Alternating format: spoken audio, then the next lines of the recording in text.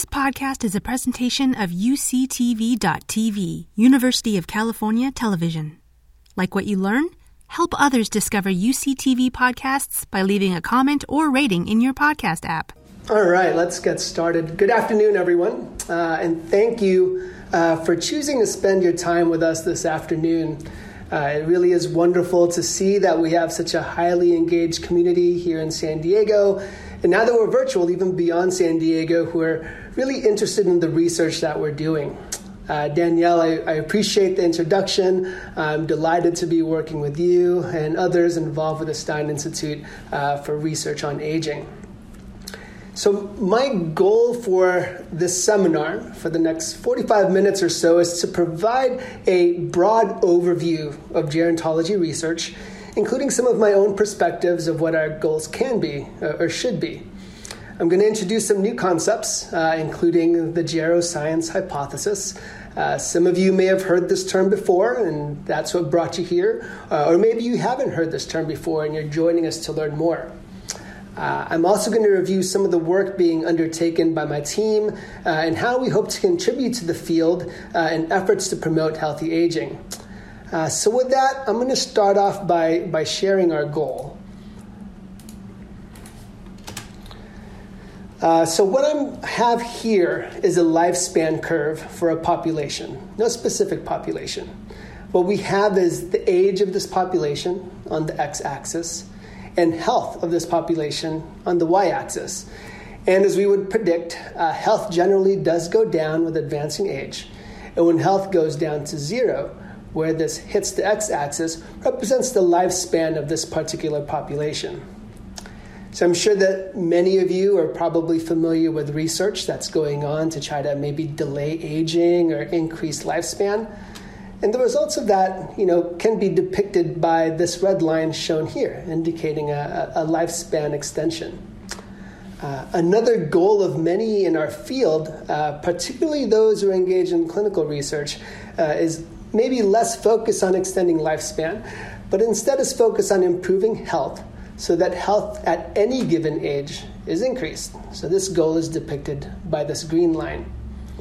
Now, as we're continuing to learn more about how the processes involved with aging and the processes involved with diseases are intertwined, this presents us with the exciting possibility of extending both health span and lifespan. And that's represented by this purple curve. Many of us do believe that this is an achievable goal. And for the purposes of this talk, I'm going to refer to this extension of health span and lifespan as healthy longevity. So, one of my favorite parts of my job is really getting to know the community and the people who are interested in our research. I'm always eager to gain your insights and to learn from you and to better understand your own interests. But since we're not meeting in person today, what I've done is to prepare just a couple of polls that you can fill out in real time, and we'll give you a minute to put in your answer, and then we'll look at the results. And please keep in mind that there's no right or wrong answer to these questions. It's just a simple way to help us get to know one another a little bit better. So here's my first poll. So knowing you guys are an engaged audience, I'd like to understand, what you believe are the primary factors that contribute to healthy longevity. So please select one. Danielle can go ahead and launch the poll. Do you think it's A, genetics? Is it your environment? Is it nutrition? Is it lifestyle? Or maybe it's something that's not on this list, then you can select other. So I'll give you a minute to go ahead and fill that out. All right, so it looks like a lot of you indicated that lifestyle is a contributing factor to healthy longevity, 44%. Second is genetics, 26%. Nutrition at 17% of you. Environment at 6%. And then there's another 6 of you that said others. I wish we were in person. I'd love to know what some of your thoughts are on that. So it's very interesting. Thank you for sharing. Indeed, there are, multiple factors that contribute to healthy longevity. And I think the important thing to keep in mind is that all of these have a cumulative effect. And with time and accumulation, this is something that's particularly important for the aging process and for healthy longevity. So what I'm going to do in the next few slides is provide you with some of the interesting examples of how we're learning about how these factors contribute to healthy longevity. So let's go ahead and start with genetics. I know a lot of you chose this one. I think some of the most interesting things we're learning about the role of genetics in healthy longevity comes from research being done on centenarians. These are people who are living to 100 years and older, and people who live in blue zones. These are regions of the world that have exceptional longevity. What we're finding is that centenarians do have protective genes. They're resilient. And these genes seem to delay aging and offer some protection against age-related diseases and conditions. However, I think an important thing to consider is that research also shows that genes account for less than 1/3 of your chances for surviving to age 85. And this is true for genes that are linked to various age-related diseases as well. So I think that gives a lot of us hope for other things that we can do to promote healthy longevity. So next, let's talk about nutrition. Of all the nutritional factors and interventions, I think one of the things that keeps coming up as being really associated with healthy longevity is a Mediterranean diet. So Mediterranean diets are high in healthy fats that come from sources like fish and avocados and olives. And this has been associated with improvements in insulin sensitivity, your lipid profile, blood pressure, and also lower inflammation. Now, the opposite of the Mediterranean diet is, of course, the Western diet.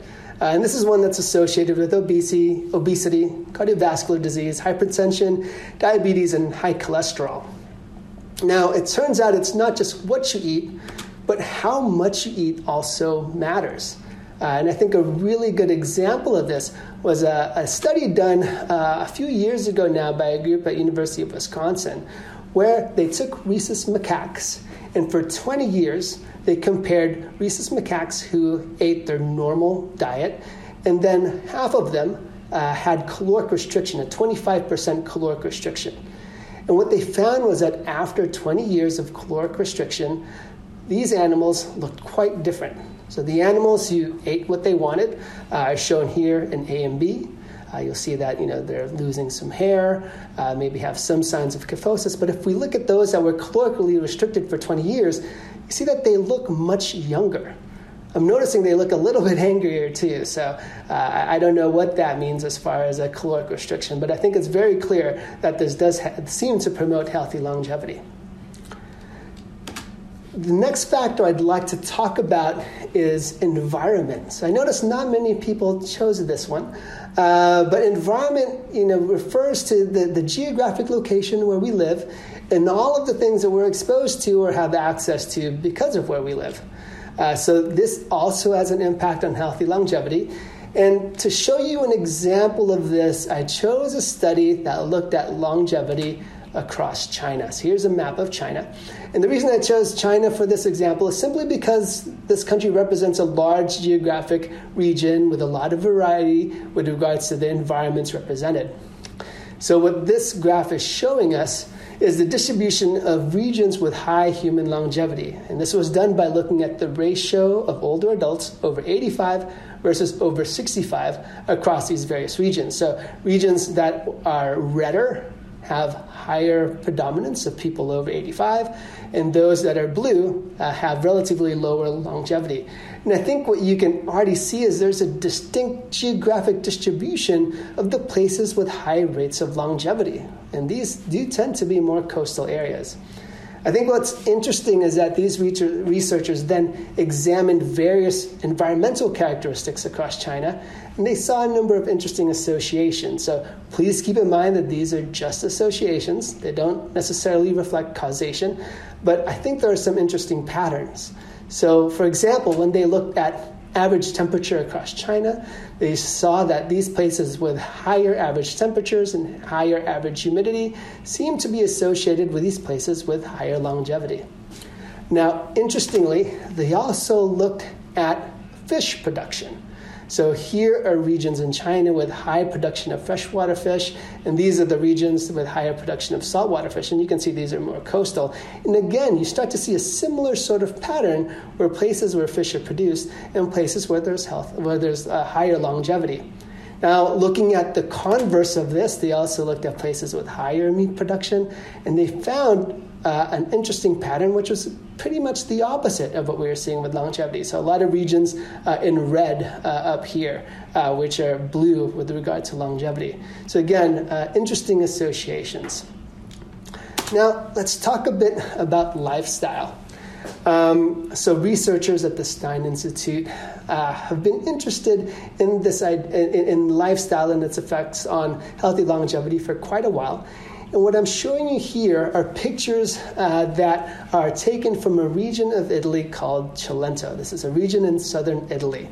What's interesting about this region is that this is actually where the Mediterranean diet was first described, but also, really, it's a place that's reflective of the Mediterranean lifestyle. These regions are coastal, adjacent to mountainous regions, so people are walking up and down these small towns. People are growing their own food. This is one of our participants showing us the figs that he's growing. Here are some of the fruits and vegetables coming out of his garden, but also associated with lifestyle, and I took these pictures myself, is this sense of community that they have in this region. And we definitely felt very welcome as researchers visiting this beautiful region of Italy. So often when I give these public lectures, the question of what's the most important factor comes up. And to be honest, I often try to avoid this question.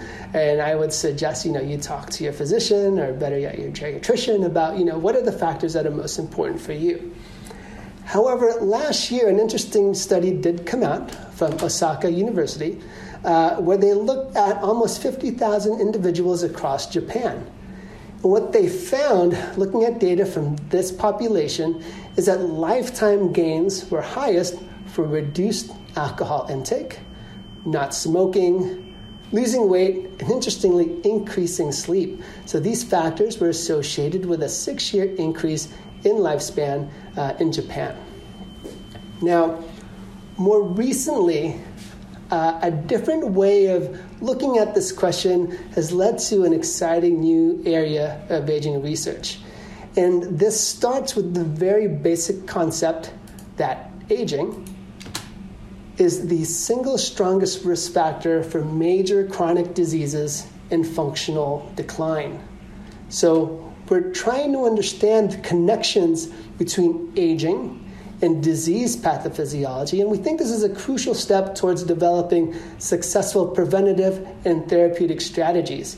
So in other words, we're looking for those common biological mechanisms that drive both aging and development of age-related diseases and conditions.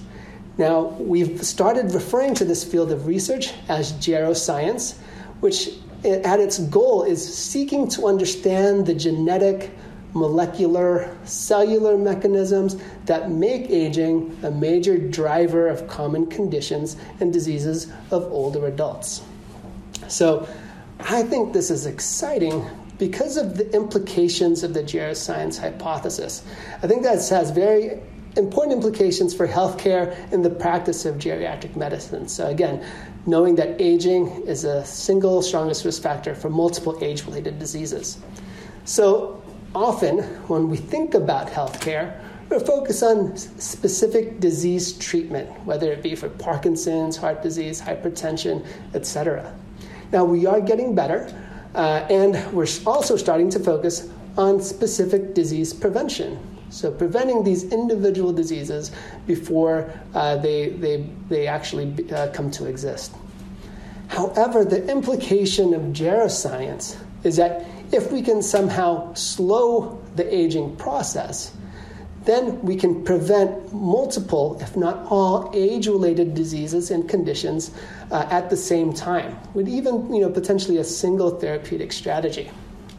So how would we do this? Well, over the past decade now, we're starting to understand the cellular mechanisms that are hallmarks of the aging process. And what I've summarized here are some of the ones that have really come to the forefront as playing an important role in aging.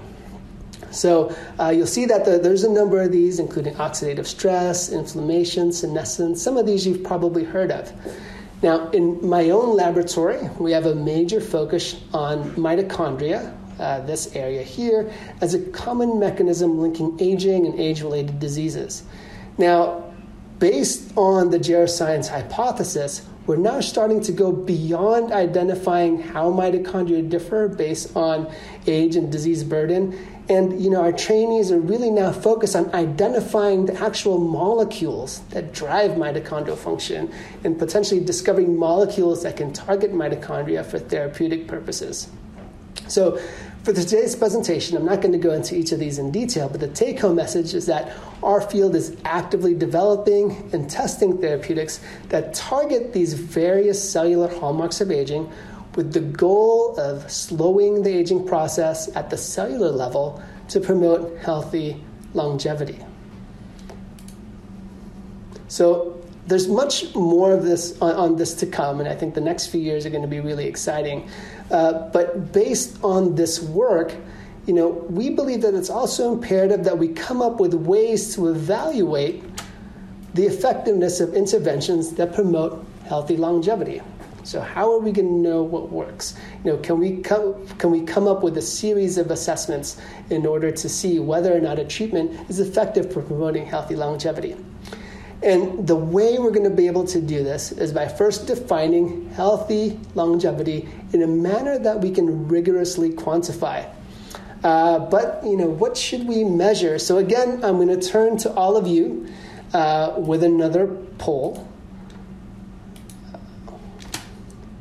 And, I think it'd be really helpful for us as a field to know what matters to you. And when we evaluate interventions, what aspects of healthy longevity should we be focused on?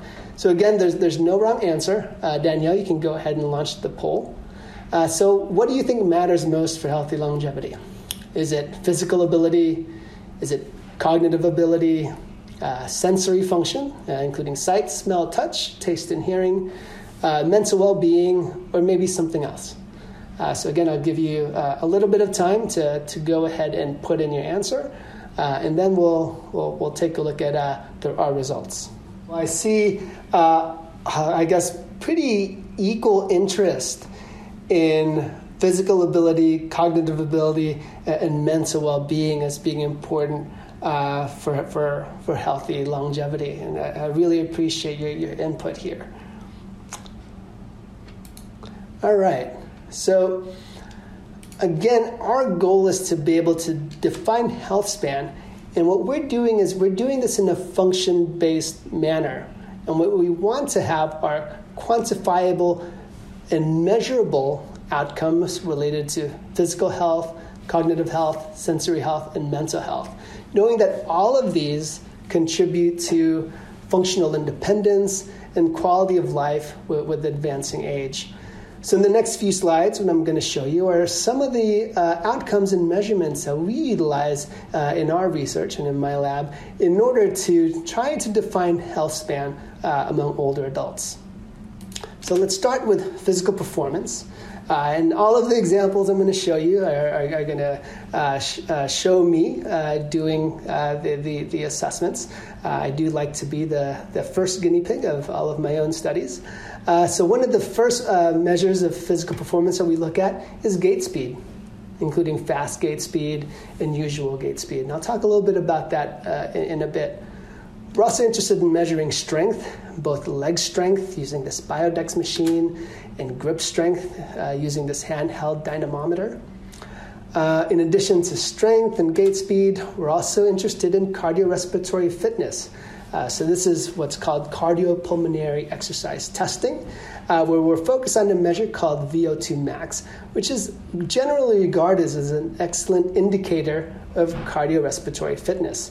Now, when you come to our lab to do these assessments, I want to share that we do prioritize safety, We have an excellent team of exercise physiologists and physicians who oversee these tests, and we also have age and ability appropriate measurements, age and ability appropriate exercises to deliver to you. In addition to this testing, we do a short physical performance battery looking at other factors that play a role in physical ability, such as balance, again, more gait tests, and also your ability to stand up from a chair.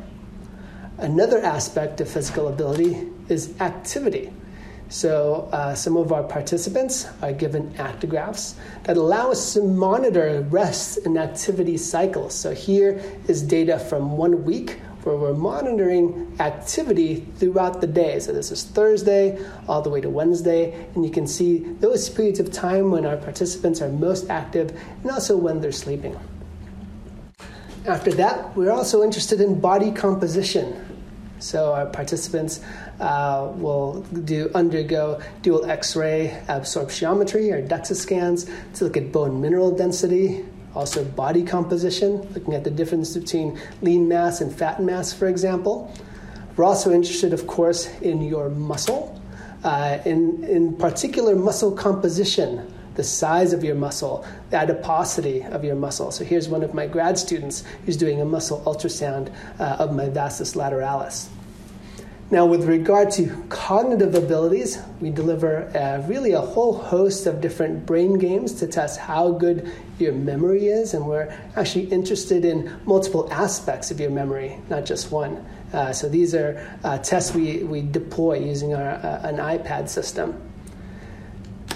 I noticed not a lot of people chose sensory abilities, but these are actually really important. So it turns out that your ability to identify odors is really predictive of trajectories of health and is predictive of long-term changes in cognitive ability.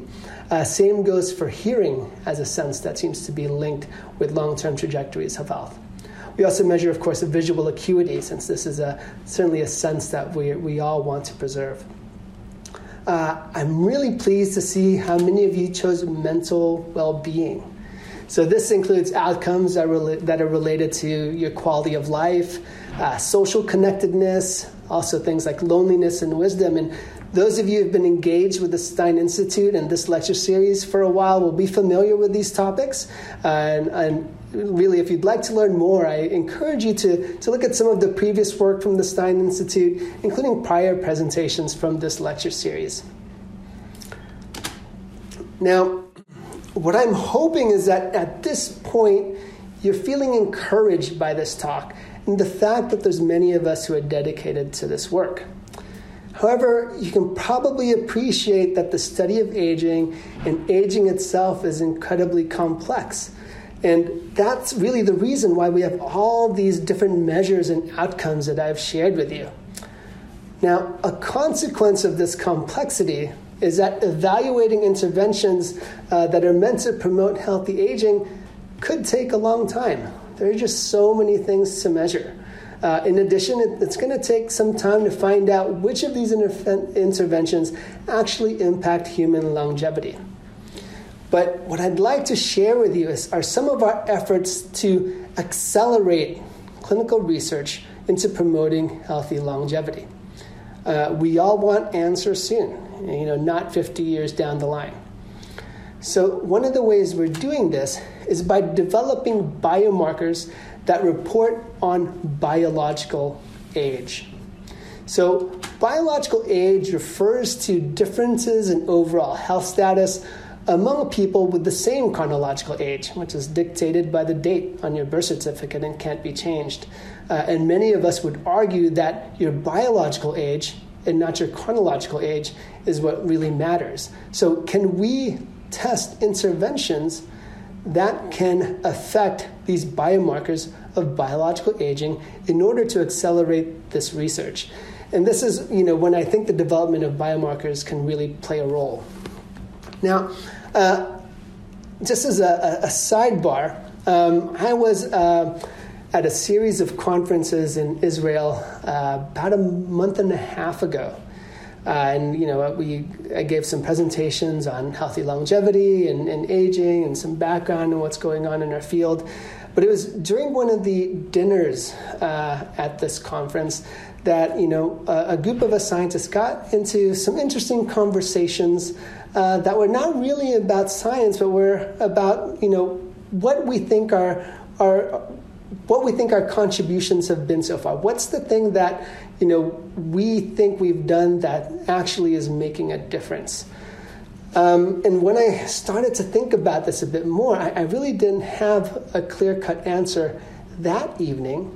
But as I thought about it after I came home, I think one of the things that I'm really excited about and proud of as far as the work that my lab has done boils down to this one very small publication that we published, almost 10 years ago. And this is a very short paper, just 5 pages. And what we found in this research is that we could look at blood cells, and that by measuring things in these blood cells, we could see that these measurements were associated with how fast community-dwelling older adults walked.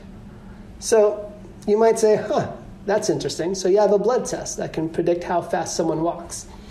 Well, it turns out that how fast one walks, one's gait speed, is one of the things that's most predictive of morbidity and mortality in older adults. We think of it as a very strong indicator of one's biological age. So what we're seeing here is really the potential that we have a blood test that can measure biological age. So, what are we actually measuring here? So again, I've already mentioned to you that our lab is interested in mitochondria and mitochondrial dysfunction. I think among the cellular hallmarks of aging, this is the one that is most widely accepted. So what are mitochondria? So mitochondria organelles, shown here, within your cells that are responsible for generating cellular energy. You've probably heard of mitochondria. They've got a lot of attention in recent years and are often referred to as the powerhouse of the cell. I think we can all agree that energy is fundamental to life. And, our cells need energy to function, to build, and in some cases even regenerate. And just to underscore the importance of mitochondria, 90% of the oxygen we inhale and the nutrients that we eat, like carbohydrates, are utilized by mitochondria in order to make this chemical energy, which is a molecule called ATP. So we very literally eat and breathe for our mitochondria. Now, it turns out mitochondrial function does decline with age, which means that it becomes less efficient at making this cellular energy, less efficient at making ATP. And what we've found is that mitochondrial dysfunction underlies many age-related diseases. So let's not focus on what the individual measurements here are. These are just 5 different measurements of mitochondrial function, and we perform these measurements on older adults, representative of having normal cognition, mild cognitive impairment, and dementia. And we found that across these measurements, there's a decline in mitochondrial function even among people of similar ages. So again, supporting that idea that here we have a blood test that's indicative of biological aging. So since our initial papers came out, we've really expanded this work to include research into Alzheimer's disease, heart failure, and physical ability and frailty. So we've been performing these tests on frail older adult patients, older adult athletes, community-dwelling older adults, and also our most successful agers. Now, this is just one biomarker, potential biomarker of biological age. And again, since there are so many hallmarks of aging that have been identified, I think some of the most promising biomarkers of biological aging are, again, that report on some of these individual factors. So, in addition to supporting research, evaluating interventions to promote healthy longevity, I think there are also a number of other applications of biomarkers of biological aging. And I just want to take a few moments to tell you about some of these other applications. So one of the questions that my lab is really interested in is whether these biomarkers of biological age can be utilized to advance precision healthcare for older adults. So some of the types of questions that we've been asking include, topics related to patient safety. So can we actually predict whether a patient can safely undergo and also, importantly, benefit from a procedure or intervention based on their unique biological age? We're interested in utilizing this outcome to improve patient outcomes. So can treatment actually be personalized based on an individual's unique biological age? We believe there's applications related to disease prevention. Can we find antecedent age-related biomarkers that we can recognize so that we can employ preventative strategies before disease symptoms arise? And we're also interested in utilizing these for monitoring. So can we use age-related biomarkers to track disease progression or to track responses to intervention? Now, I think what I'd like to really emphasize with this body of work that we're doing is that biological age is modifiable, unlike chronological age. And this is why we should really be excited about this era of aging research. All right. So in the last few minutes or so, I'm going to change tracks a little bit, and I want to talk about why I think we should be investing in aging research and what that means. Now, I'm sure many of you are aware that our population here in the United States is changing. Like back in the 1960s, there were a lot more younger people than older adults in the U.S. population. But it's predicted that by 2060, this pyramid shape of our population is going to look more like a pillar, where we have a lot more representation of older adults. This is probably due to a few reasons. One is, the baby boomers are getting older, and also healthcare is improving. It's been predicted that for the first time in U.S. history, and probably by 2024, older adults are going to outnumber those in our population who are under 18 years old. This is something that we should be prepared for. After the 2016 census, some people referred to this as the silver tsunami, the fact that older adults are going to become a much more predominant number of people in our population. Now, in response to these changes in our population, what is our national investment into biomedical research on aging? So what I'm going to show you is what's going on at the National Institute on Aging. So this is our major funding source. National Institute on Aging, or NIA, is one of the institutes of the National Institutes of Health. And this is how your tax dollars help to support aging research. And looking at how the NIA budget has changed over the years, you'll see that right around 2016, when we really started realizing that we have a lot more older adults coming onto our population, the budget did increase dramatically. And I think this is really important. Now, while this is improving, and I should note that a lot of this increase in the NIA budget is due to a large interest in supporting Alzheimer's disease research, the percentage of the NIA budget to the total NIH budget is still relatively small. So historically, research on aging has only accounted for about 4% of the total NIH budget. Now, looking at 2023, and these are the proposed NIA budgets, we're looking at about 8.2% of the NIH budget being dedicated to the NIA. But just for comparison, if we look at other institutes, like the Institute devoted to cancer research, they get about twice as much funding.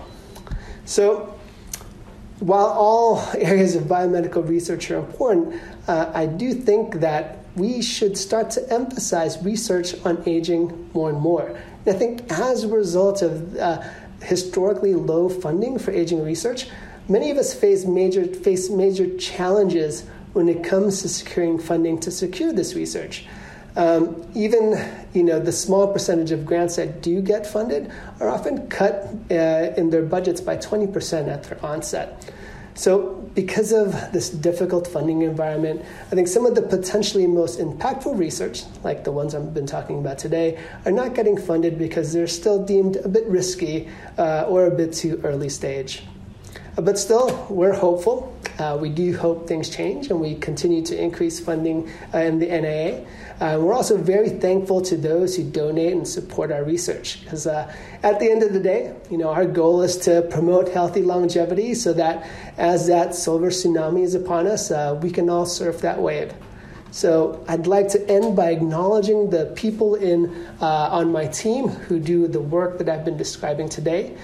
These include dedicated staff members, but also a large number of trainees, undergraduate students, graduate students, and fellows who are really going to be the future of aging research.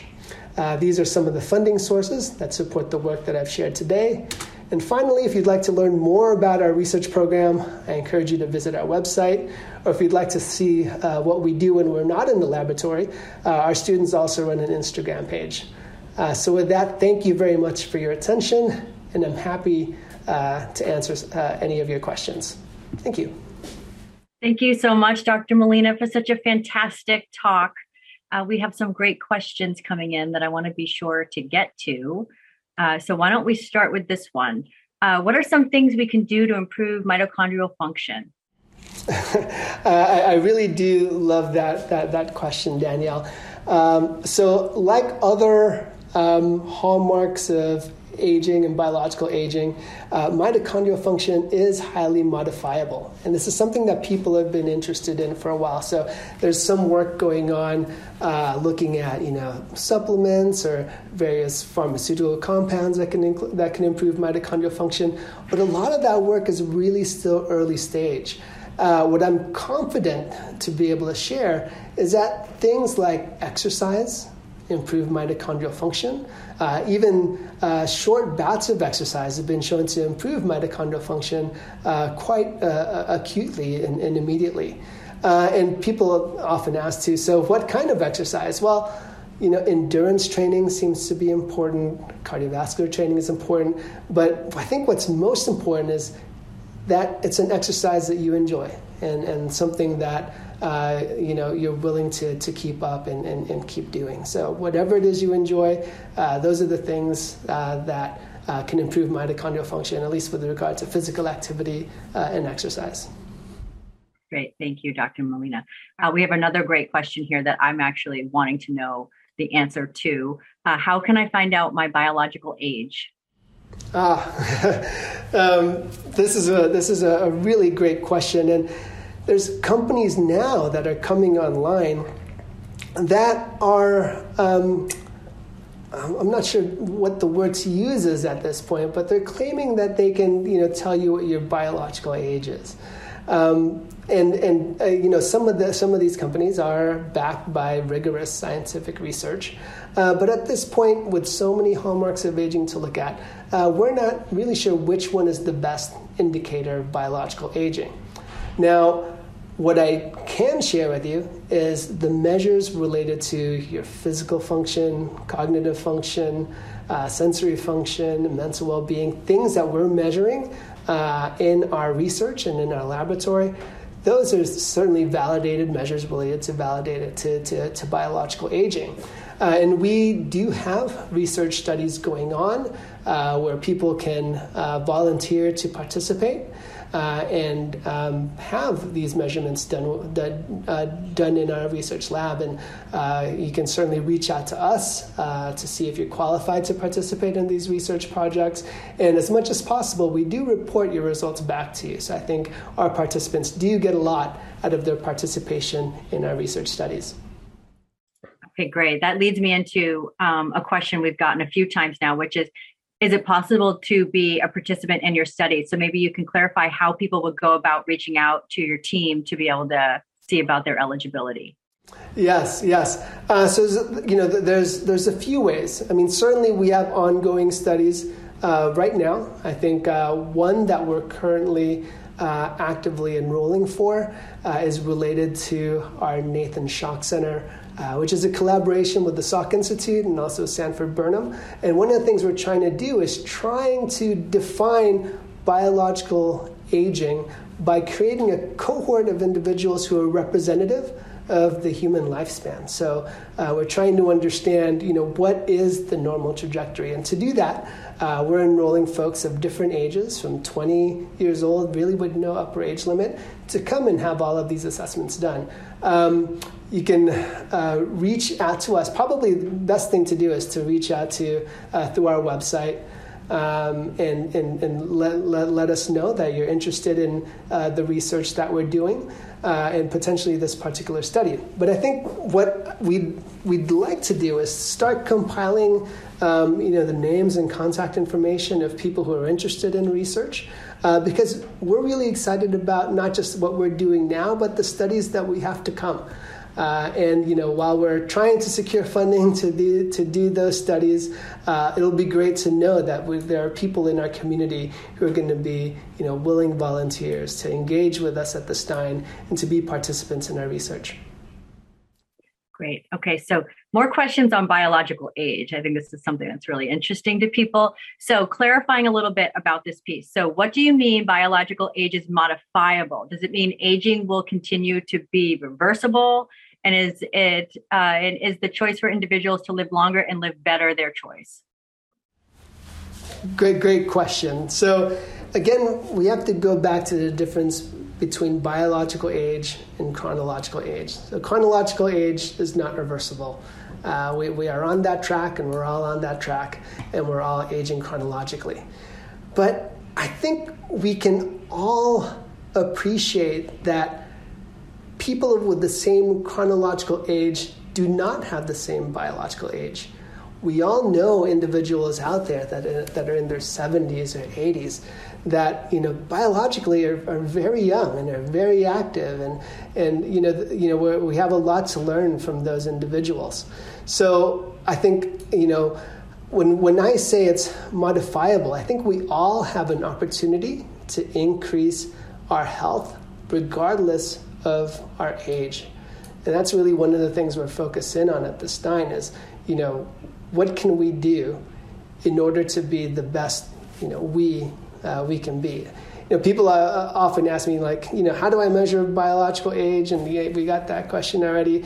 I think the simplest answer is, tell me how you feel. How old do you feel?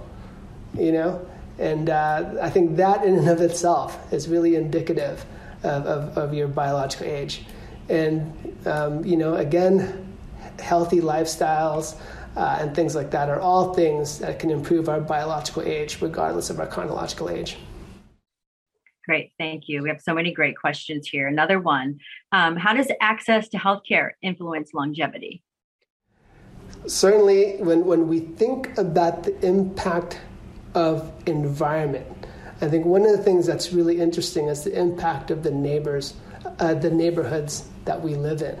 And I think there is really good data out there showing that some of the things in the neighborhoods that impact our access to healthcare, that impact, our mobility, that impact really generally our access to various resources, all have impacts on things that are related to healthy aging. So things like, quality of life, even things related to, our physical abilities. So I think it's not just access to healthcare, but access to resources in general that are important. This is a topic that we're really hoping to dig into more in the upcoming year. We have some interesting collaborations with folks that are looking at the impacts of neighborhoods on healthy aging. And this is the sort of research that can really lead to important policy changes to understand, how it is that we as a society can impact healthy aging, even at that neighborhood environmental scale. That's great. Thank you so much. Okay, here's another question.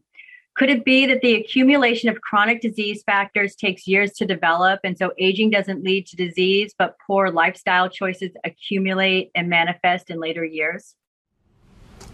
That's an excellent question.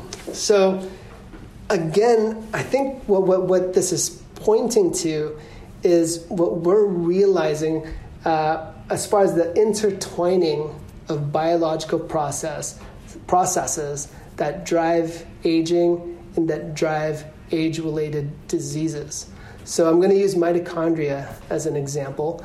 We know that mitochondrial function goes down with age, but we also have decades of research showing that mitochondrial dysfunction is associated with Alzheimer's disease, diabetes, pretty much every age-related condition. So as far as what's driving what, that's a question that I think still remains to be answered. But I think what's interesting, and I'm going to use Alzheimer's again as an example, is that we're seeing these cellular biological manifestations of aging way before we're seeing disease symptoms. You probably by the time an individual shows up in the clinic with dementia, there could be up to 10 years of neurological damage that have been going on. And some of this neurological damage we're understanding now is really driven by the same processes that drive aging, like mitochondrial dysfunction. We're trying to understand and how these things are intertwined with one another. But again, I think the exciting part is that because there's these common pathophysiologies, we think that we can target these specific hallmarks related to aging to really look at therapies for multiple age-related conditions at the same time. Great, thank you. How has the coronavirus impacted aging and longevity? I think that's something that we're still really trying to understand. I don't know if I have an answer to that now. Certainly acutely, coronavirus has affected things related to quality of life and how we interact with one another. So these are, important mental health issues that we know are important for aging. But as far as how it's going to impact longevity, again, this research does take a long time to do. So that, question does remain to be answered. Now, there have been a few studies that have looked at hallmarks of aging and how viral infections can modify hallmarks of aging. And there we are seeing signs that in some cases, viral load, for example, can be associated with an accelerated aging phenotype. So again, that's the cellular level. How this is going to translate to human longevity, I think time will tell. Great. Another great question. Does having a positive attitude play a role in having a good biological age? Yes. Absolutely. Like I said, you're as old as you feel. Having a positive outlook is going to mean that you're going to be more socially engaged. It's going to mean you're going to be more active. You're going to be more in your community. So I think, again, these things are intertwined with one another. Definitely that positive mental outlook is critical. Great. And this might speak a little bit to the work we did in Cilento. Is research being done on different approaches to nutrition and diet in terms of longevity, for example, whole food or plant-based diets versus Mediterranean diets, et cetera? Yeah. So there's a lot of research into this area. I'm glad you mentioned Cilento. And I think what's interesting is exactly what this question is pointing to, is that we're becoming more interested in the impacts of whole diets, whereas really there's a lot of previous literature on individual dietary components, right?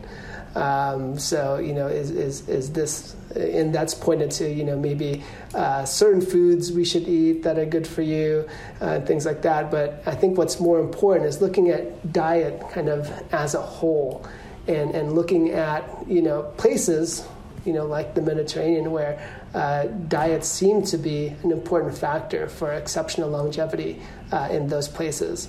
To be honest, research into individual nutritional factors is easier to do. Some of the research looking at whole diets is a bit more complex, but we are actively trying to understand the impact of whole diets.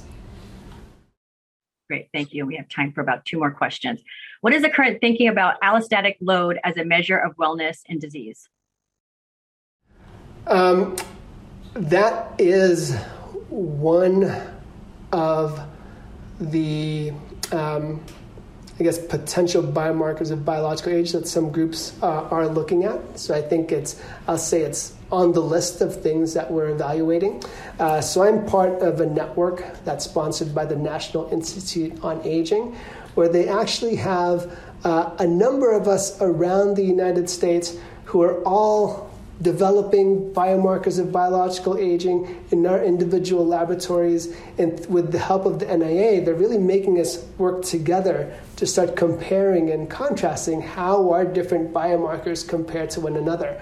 So that is one of the biomarkers that's being evaluated. I think what we're seeing is a lot of these are, interrelated as well. So it turns out that one aspect or one hallmark of the aging process also plays a role in other hallmarks of the aging process. So yes, that is on the list of things being currently evaluated.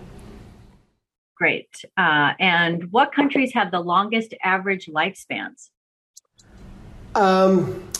So I remember Dr. Alison Moore had this question in one of her polls when she did this public lecture, and if I remember correctly, the answer is Japan. Bingo! Yay! Oh, she just put it in the chat too. She did. Okay, awesome. That's great. Okay, and then we'll do one last question. In your view, is age best viewed as a disease to be cured or a natural part of life to be improved? So I've seen this debate play out in our field, whether aging is a disease or not. I personally do not think it is a disease. I think it's a natural part of life that is a beautiful part of life. I think it makes us appreciate life even more. When it comes to, the practicality of whether or not we should think about aging as a disease, some of that boils down to, hey, if we're going to have therapeutics in the future that are going to target the aging process, well, in order for the FDA to approve a therapeutic, that therapeutic has to be linked to a disease. So, I don't think it's a disease, but hey, if it's going to help advance kind of some of these efforts and the acceptability of new therapeutics that target aging at the FDA level, call it what you wish. But great, fantastic. Well, thank you so much, Dr. Molina, for such a fantastic talk. I really appreciate your time, and I really appreciate all that you do to move the field of aging and healthy aging forward. We're so blessed and fortunate to have you here at UC San Diego. Thank you to all of the guests who showed up tonight to see this talk. We're so grateful to have this great community. If you want to learn more about what we do at the Center for Healthy Aging and the Stein Institute, you can go to aging.ucsd.edu. You'll find out more about our research, our community outreach, and ways to support our work and donate. In the meantime, I want to thank the great UCTV team that were here tonight helping to get the tech support, and our wonderful Stein staff members, Sasha and Paula, who helped make all these things happen. Thank you all. It was great to have you tonight. Thank you, Dr. Molina, and have a great night. You've been listening to a podcast by University of California Television. For more information about this program or UCTV, visit us online at uctv.tv